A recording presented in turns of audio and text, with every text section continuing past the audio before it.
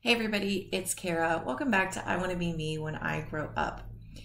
Had another little bit of a false start here with the podcast, which is okay because we just keep starting again. That's one of the things about failure that it took me a long time to learn. Just like losing track of a streak or not keeping track of something the way you wanted to. Well, that's not a failure. It's just that life got in the way and you need to get back up and dust yourself off again and start again. And so that's what I'm doing with the podcast, still with the aim of getting to a weekly podcast episode. But for today, we're going to dive a little bit more into that topic about finding the right way to do something, and that the right way to do something is the right way for you. Hey everybody, thanks for joining me again this week. In our last podcast, which was a whole month ago, because I did get a little bit behind in posting, we talked about the things that you want to learn more about. And I loved hearing from some of you. Sue, you talked about wanting to keep learning computers, that every job you've had, the use of computers just keeps getting more complex. And Lacey, you wanted to dig more into photography. I love hearing from you, so thanks so much for jumping in. Both of those are things that I love to learn too. Photography and computers are both passions for me. And over the years, I've tried lots of experiments of learning how to use my camera better or take better pictures no matter what camera I'm using. For almost 3 years, I carried around a Nikon digital camera with me in my bag every single day, almost 3 years. That thing was heavy too. It probably weighed about 6 pounds and I carried it everywhere I went. And it took great pictures, but I was so tired of lugging it. And even by the end of that third year, I got to the point where I wasn't pulling it out of my bag. I was just taking pictures with my cell phone camera all the time. Fast forward to today, and while I still get my Nikons out from time to time, and I love to play with them, and I love to do things with them, and I need to do even more with them, most of the time, I take pictures with my camera in my pocket, which is my phone camera.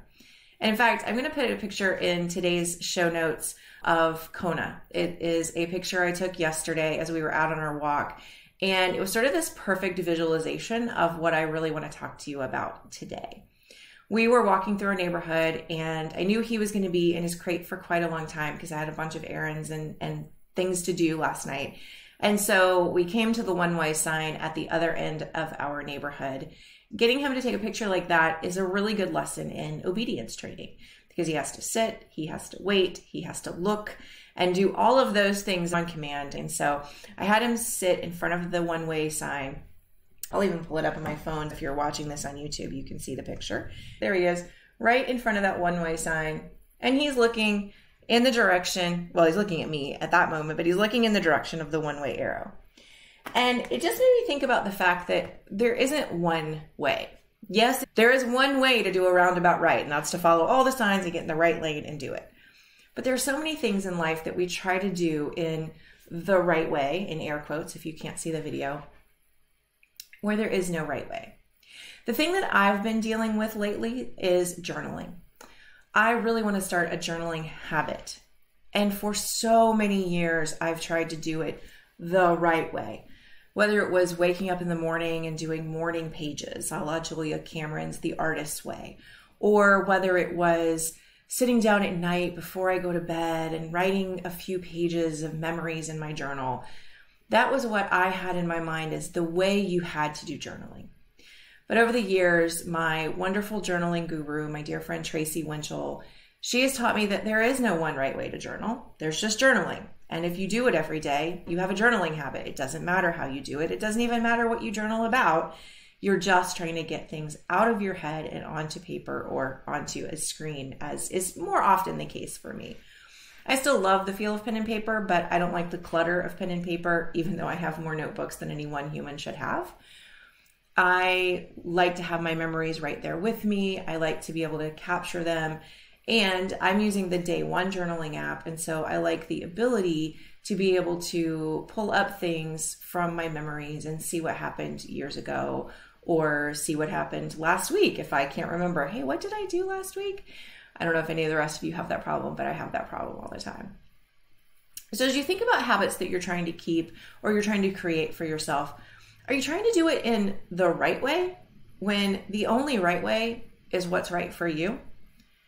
This, for me, has been a life-changing realization as I try to apply it to a habit. What works for one person might not work for me. In fact, it usually doesn't. What's right for somebody else isn't right for me. There's only the right way for me. Diet, exercise, spending, monitoring your spending, your health, all of those things. If something there is tricking you up, I recommend grabbing a piece of paper and figuring out if you're trying to do it in a right way that isn't the right way for you.